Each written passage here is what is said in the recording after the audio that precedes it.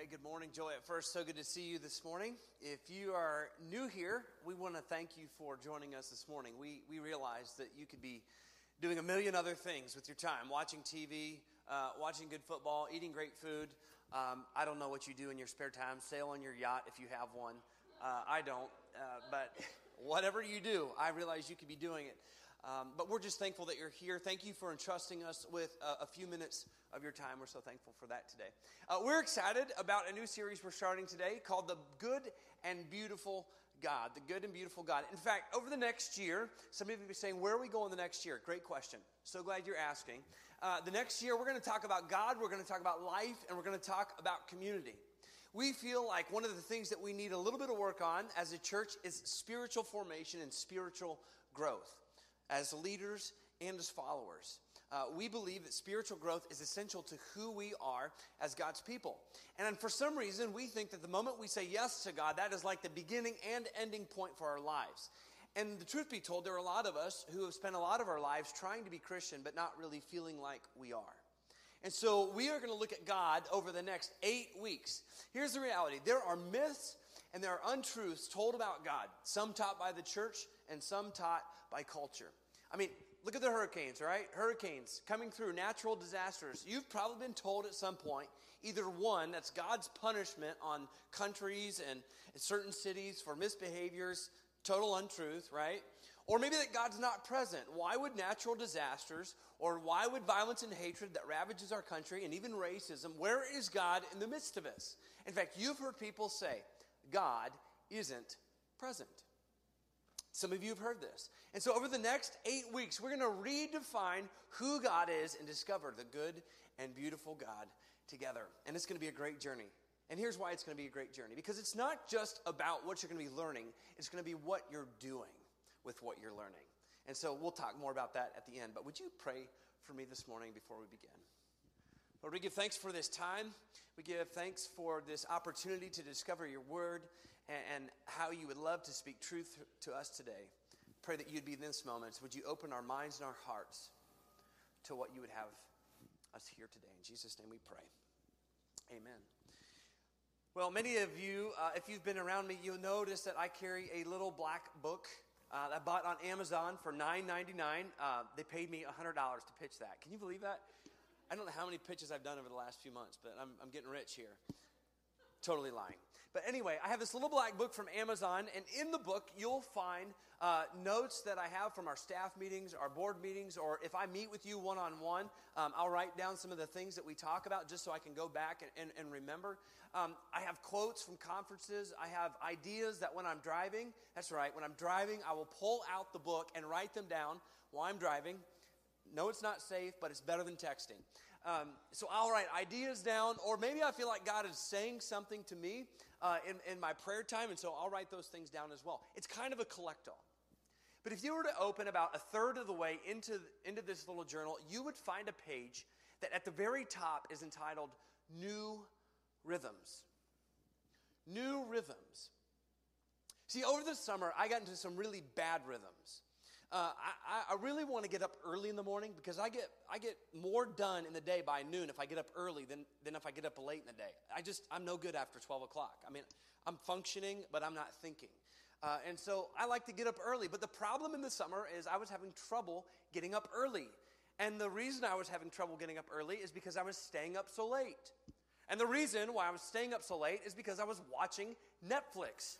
And the reason why I was watching Netflix is because I had coffee at 4 p.m. and I couldn't sleep. And the reason I had coffee at 4 p.m. is because I didn't have enough caffeine in the morning because I didn't get enough rest the night before. And it was this vicious cycle over and over and over. And every morning I say, I'm going to do it. And then I just sleep in. Now, sleeping in at our house is like 7 or 7:30. But anyway, I was sleeping in. And I felt really guilty about it. And so I thought on our vacation, I'll write this thing, New Rhythms. And on our vacation, I'll come up with a weekly schedule. I'll come up with a work schedule, a workout schedule, a diet plan. I'll set goals. I'll write all these things out because something needs to change in my life. Now, if you were to open up that book today, there are some profound things written down there. You ready for it? It says, new rhythms. And that's it. That's how much change has changed in my life from planning that out. In fact, here's what I know to be true today. Here's what's so frustrating about life. Everybody talks to us about how the only thing you can count on is change. But here's the question I've been wrestling with. If I can count on change in life, why can't I count on life change? If I can count on change in life, why can't I count on life change? Anybody resonate with what I'm saying this morning? Right? You've had experiences in your life where you've tried to change, but you can't change. Right? I mean, think about it. Eating is a big one for me because I love to eat sugar. I love to eat sugar. But if you're like me, right, you'll crash diet for 2 days and you think you're doing well, but by the third day, you are craving everything that you used to eat. And so by day 3, you're shoving your face full of all the things that you vowed that you wouldn't eat. And 2 months later, you're still eating the same things that you said you wouldn't eat, and you're still unhealthy, and you have unhealthy habits. Finances, right? Maybe we get some extra money. It feels like we don't have enough money to go around at the end of the month. But maybe this month, you have just a little bit extra. But it's like, whenever you have extra money, right? There's that medical bill. The car breaks down. You still have the car payment. There's another bill that comes in that was totally unexpected. And the money that you thought you were going to save is suddenly gone. And you continue to perpetuate this financial crisis over and over and over. Maybe you have an unhealthy relationship. Anybody here dating unhealthy people? Okay, don't raise your hand. That's totally a trick question. Anybody here dating unhealthy people? Right? You've experienced this. You have people in your life who are telling you, stop dating this person. They aren't good. And yet you continue to date the same person because here's why. You would rather live in the comfort. You would rather live in the comfort and the fear of finding somebody better than actually finding somebody better. You would rather live in the fear of finding somebody better than actually finding somebody better.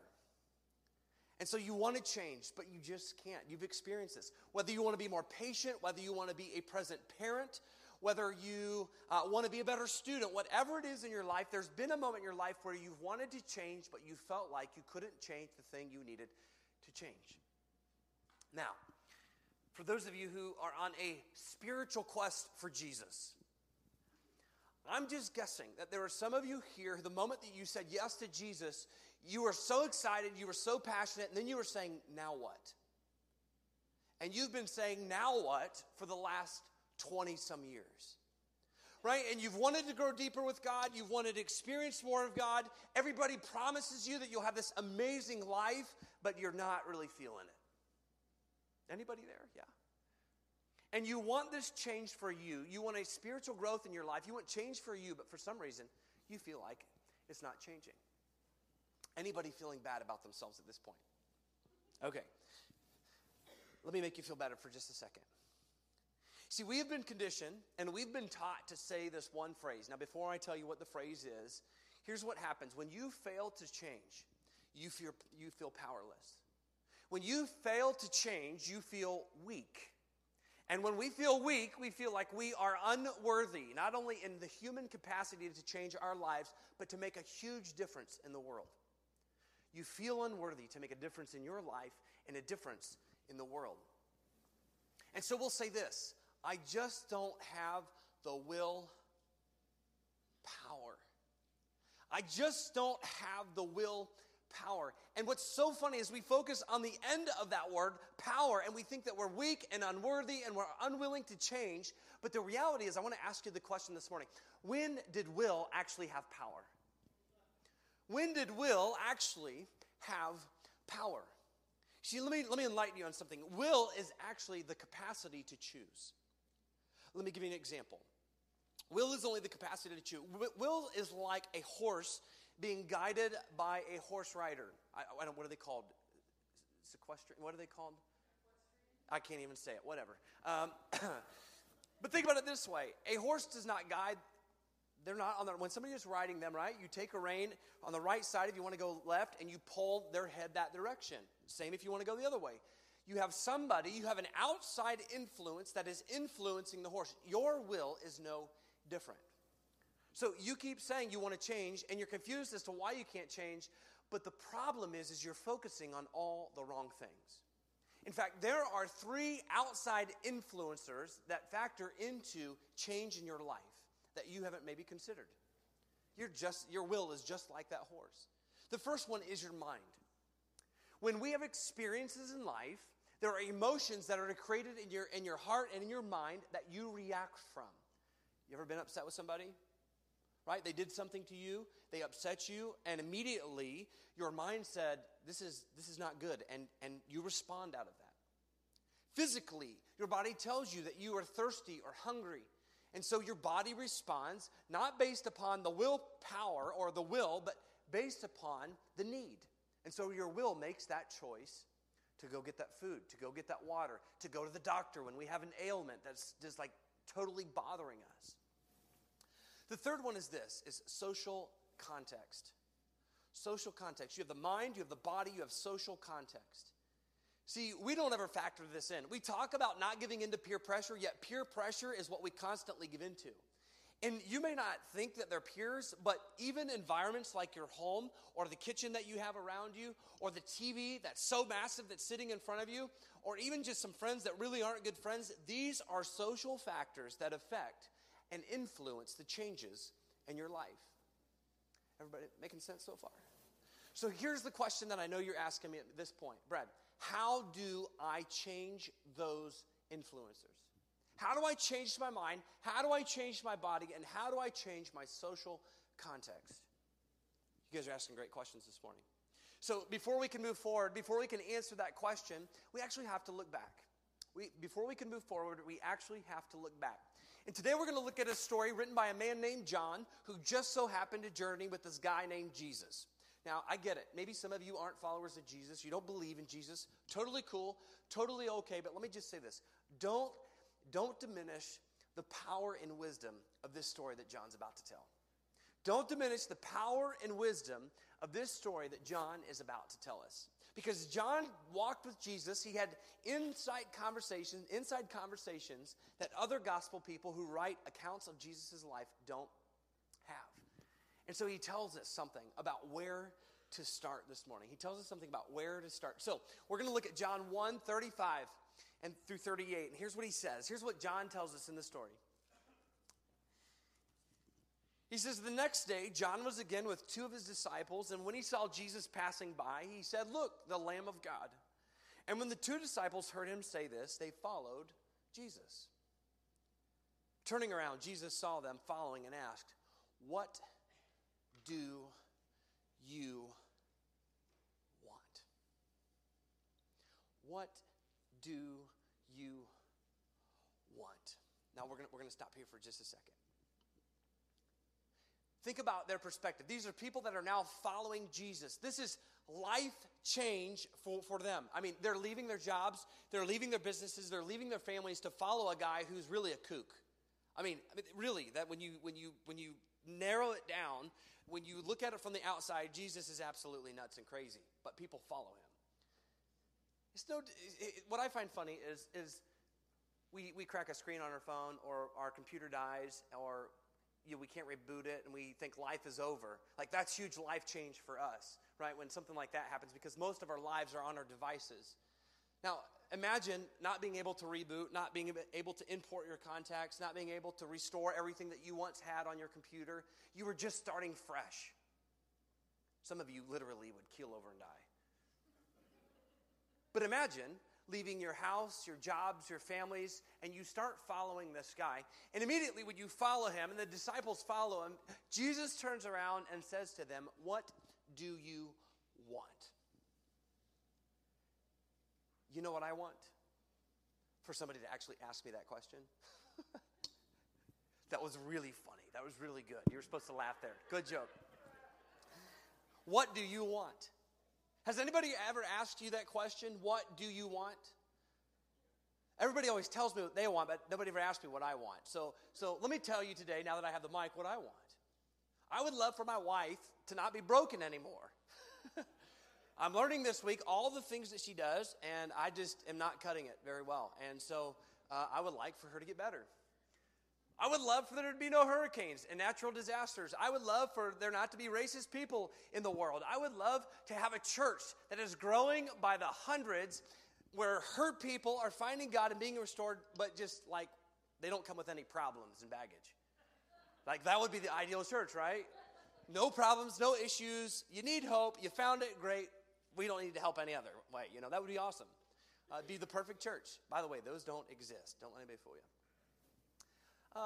Often I'd say money and just enough to get by.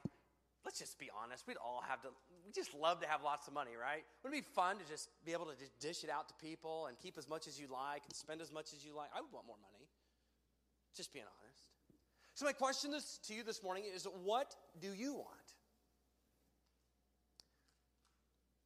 Which Jesus is actually asking a deeper question this morning. He is asking, what are you seeking? Yeah, that's the point where you write this down. What are you seeking? And the reason why that's an important question, you're asking yourself, why has there never been true transformation in my life? Why have I never experienced life change?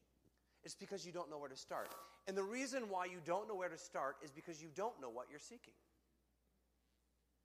The reason why you're confused as to where to start is because you don't know what you're seeking. You have to define what you want. So this morning, I want you to understand this, that true change, the starting point for change, begins by defining what we're seeking. The starting point for change begins by defining what you are seeking. I like that. I like that. And if you need some other prompters, think about this. What are the things that you're passionate about in life? What are the things that when you look out at the world around you, they break your heart? What are the injustices of the world where you look at it and you say, this isn't good. Something needs to change here. There's a Japanese word called ikigai. Ikigai, you say that with me. Ikigai, it's a fun word. That actually means like when you wake up in the morning and you just want to do this particular thing or it comes natural to you, that's what your ikigai is. Some of you are good at woodworking. Like it's the thing that regardless of money or job or whatever it is, like that's the thing you wish you could do the rest of your life. It's called ikigai. What is it that you're seeking? Maybe it's your ikigai. I don't know. But we have to define what we are seeking because this is the starting point. This is what Jesus wants us to understand this morning. Now, Jesus asks a great question. He says to those who just started following him, what are you seeking? And they have a beautiful, beautiful response. Now, what's funny about this whole response, it is genius. It may not appear to be genius up front, but it is absolutely genius. And what I love about this response is oftentimes we give Jesus followers a hard time because they were pretty dense people. They weren't religious. They didn't have seminary degrees. I mean, these were blue-collar fishermen, fisherwomen, whatever they were.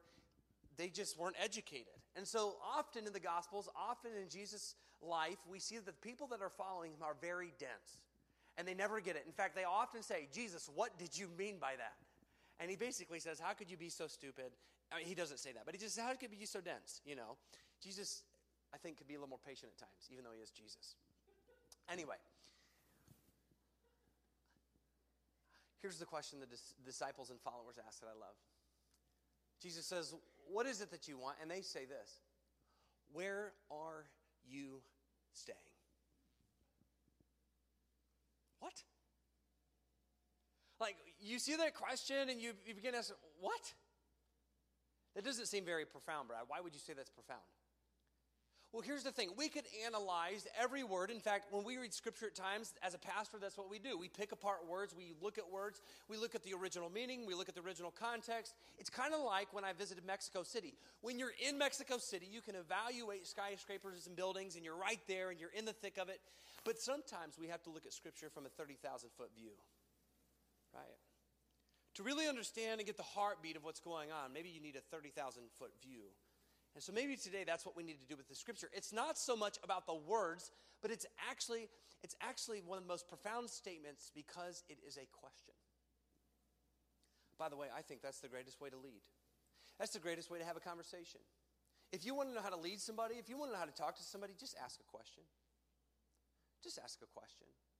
But the disciples ask a question. And you're saying, why is that so important?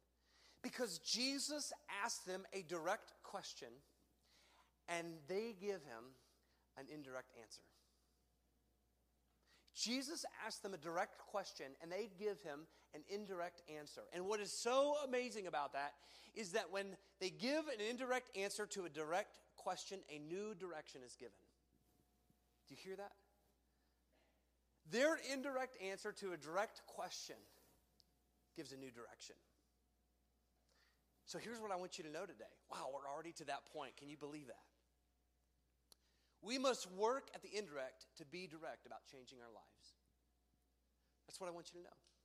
We must work at the indirect to be direct about changing our lives. That's the whole point of the disciples' question. They give an indirect answer to a direct question. And this is the insight that we need in life for change. We must work at the indirect to be direct about changing lives. In fact, if you can't write all that down, we'll just say this, that indirection gives direction. That indirection gives direction. Look at your partner and say that. Indirection gives direction. I'm not hearing you. Indirection gives direction. I like that. So we said this, you have to define what you want in life. You have to define what you are seeking. Really, you should write that question down and throughout this week begin to answer, what is it that I truly want in life? And then once you get to that point, you have to work indirectly on some direct things to change your life. And you're saying, what? Do you remember at the beginning that we talked about those outside influencers?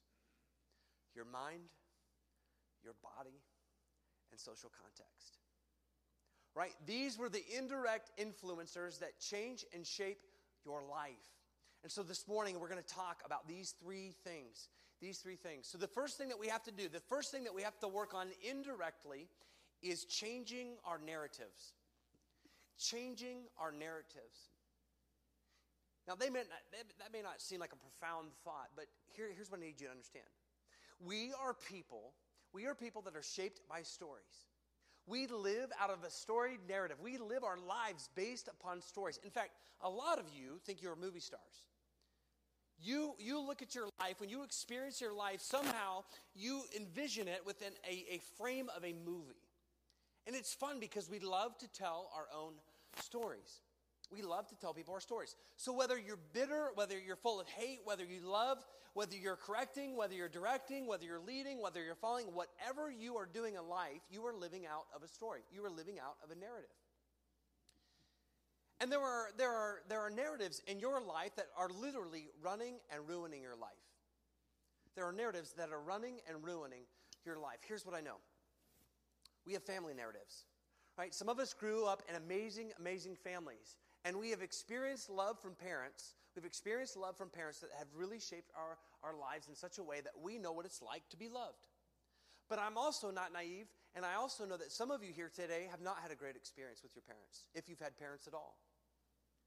See, the narrative that shapes your life is, I was all alone, I didn't have enough food, I was always hungry, they were never present, and you are filled with bitterness toward your parents, and you're filled with hatred toward your parents, or lack of parents.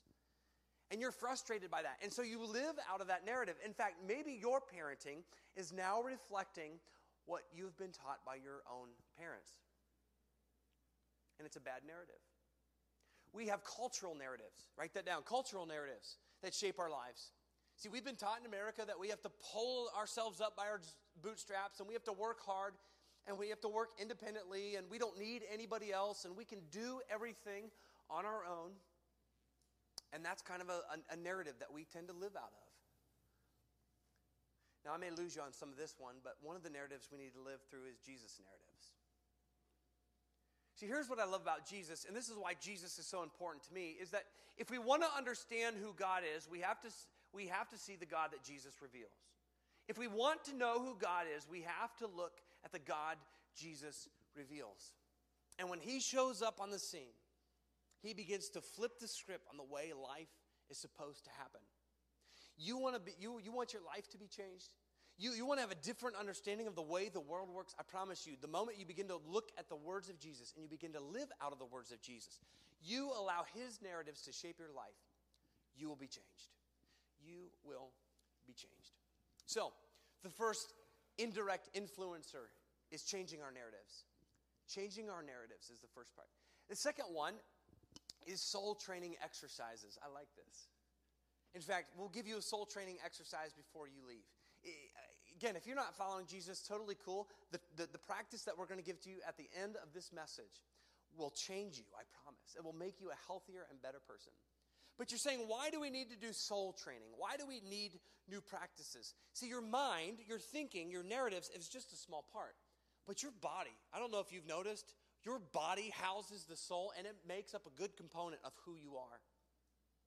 See, when you are tired, when you are exhausted, you are not the best you. And so we want to enter into practices that mold and shape our bodies, that will eventually help our minds become better minds.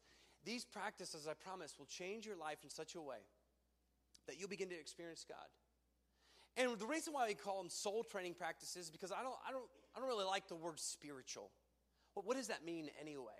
Like, that was a very spiritual moment, or they want to be more spiritual. If we take soul training exercises and we attempt to make them spiritual, what we get is a legalism. See, rather than working out of wisdom, rather than getting wisdom in your life, you're now working out of righteousness. You want to be more righteous. And what righteousness is all about is making sure that you're worthy enough for God. That if I just do enough work, maybe I'll be worthy enough for God. So these soul practices are not about making you spiritual. They're about making you a healthy being and a healthy person in Christ. And so the third one is this. Engaging communities. Engaging communities. So social context, remember this? We've spent literally 4 weeks talking about the importance of small groups at our church. In fact, they start this week. And if you're not in one, you really should be in one. But engaging communities, we think that spiritual formation, we think that life change, we think that soul training, whenever we talk about our relationship with God or our experiences with God, where do those usually happen? Alone. Alone at home. Alone on the way to work. True transformation in your life will only happen when you are engaged in communities. You see, when you experience problems in your life, when you experience struggles in your life, here's what I know. You begin to pull back. You begin to pull back because you have been told all your life that you need to protect yourself and you need to pull away from those people, the people that actually care about you, because somehow you can manage that conflict on your own. But let me just tell you, you're making yourself completely unhealthy. And if you think that the exercises that we're going to ask you to do, you can do on your own without accountability, you're wrong. You won't do them. And so part of the things that we'll be doing in small groups is you'll be actively engaged about talking about the very things that we've asked you to do in your small groups. So, change our narratives. Social context, right? Engaging communities, and soul training exercises. The mind, the body, and the social context. Those three things. Now, you're asking, what do you want me to do? What do you want me to do? This is the big one. I love that in the narrative, after Jesus says, Jesus asks them, what are you seeking? And they say, where are you staying? And that whole thing gets worked out. Jesus says this, come and see. Come and you'll see. Can I just say this? Maybe you're on the fence. Maybe you're asking, I'm not sure about this whole God thing. I don't really like church, or I'm just here because somebody brought me here, or somebody talked me into it, or somebody made me come here. I'm not really sure about it. Let me just say this. When Jesus says come and see, he's not forcing this upon you. He's just saying, I want you to come and see a life. I want you to taste an experience that's so amazing and so unbelievable that you won't even be able to turn around. You won't want to turn around. So I would beg you, maybe your first step is saying, you know what, today I will follow for the first time. Today I'm going to follow for the first time. I don't know what that looks like. I'm not sure I understand the whole thing. But when you say yes to Jesus, when you say yes to following Jesus, I promise you, not only will your life change, but your friends, your habits, the way you treat people, the way you see your work, the way you see your home life, everything about you will be made new. So I need you to come and see. The discipline that we're going to work on this week is the discipline of sleep. Huh? What? We talk about what are you seeking? We're talking about change. And now you're telling us what? The discipline of what? Sleep?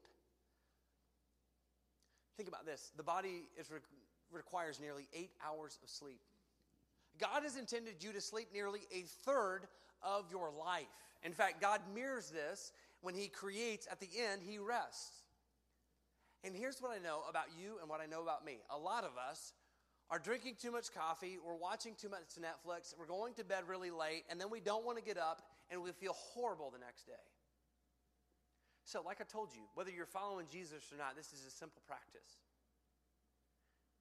And here's why it's an important practice. The discipline of sleep is an act of trust. Sleep is an act of surrender. You see, transformation requires our action and God's action, but you can't make yourself fall asleep. You can't force yourself to close your eyes and just conk out. No. See, sleep requires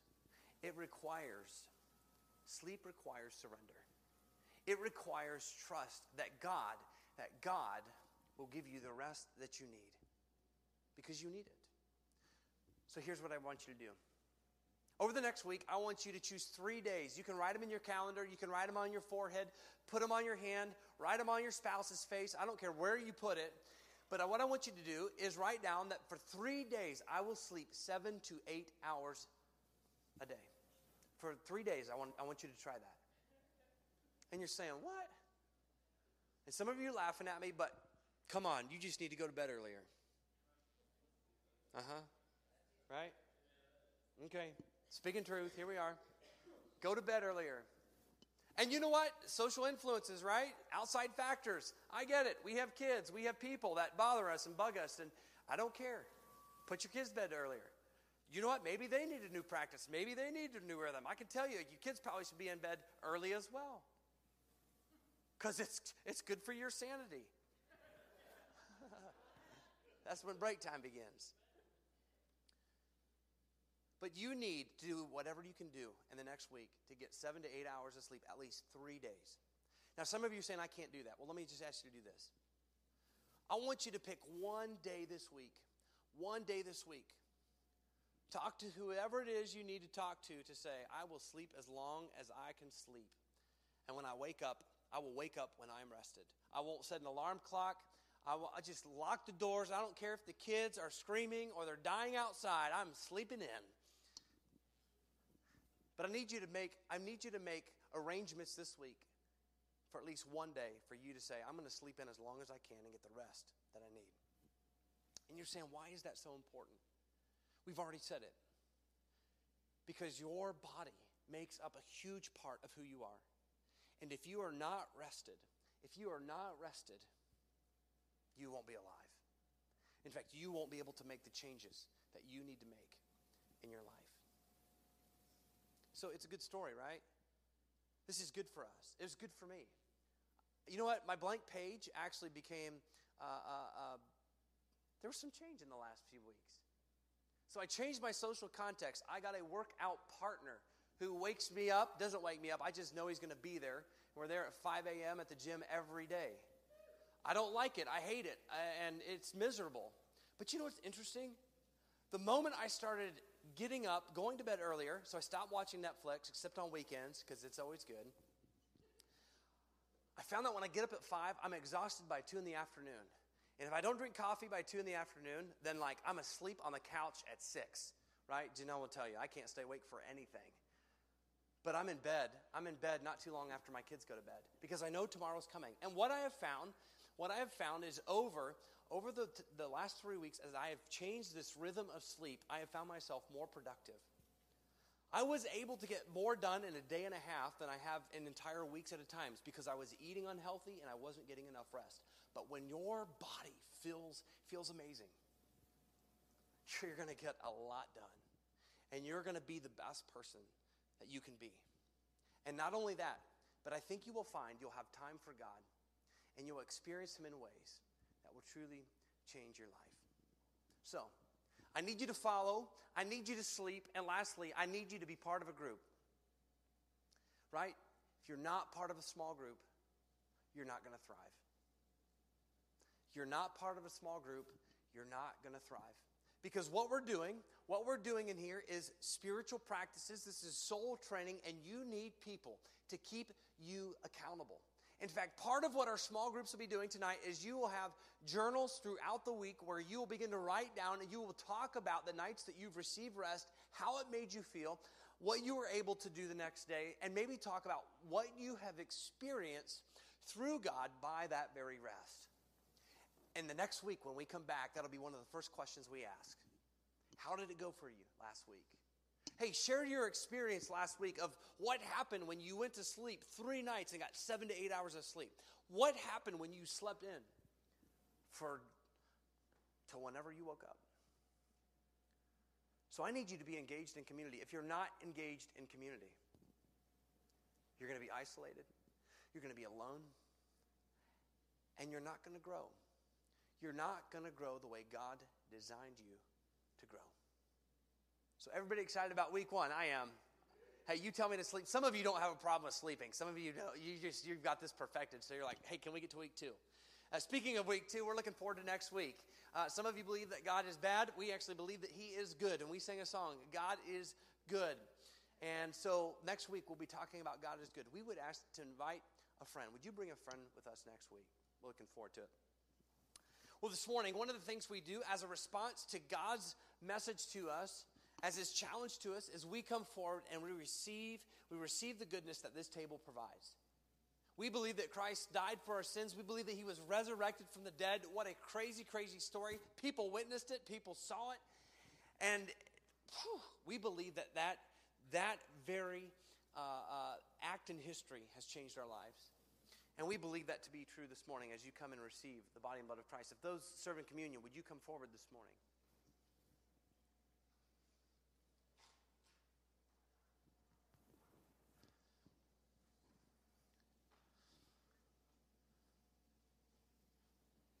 Lord, we give thanks for this moment where you meet us. This is a beautiful table, and all of your people are called to be gathered around it. So we pray in this moment that as we come forward and we receive your body, we receive the cup that you have given us, that your love and your grace would be experienced in a mighty way. This is where it all happens. In fact, maybe today somebody has decided to follow for the first time. May this act right here, may the step forward down the aisle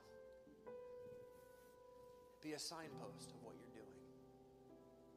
Lord, we would pray that you continue to change lives, that you would be in the lives of those who are struggling, who are frustrated, who are bitter, who are angry, who have lots of questions, who doubt you, who doubt that you exist, who doubt that you have a good plan for them. And I pray that you would speak to them this morning.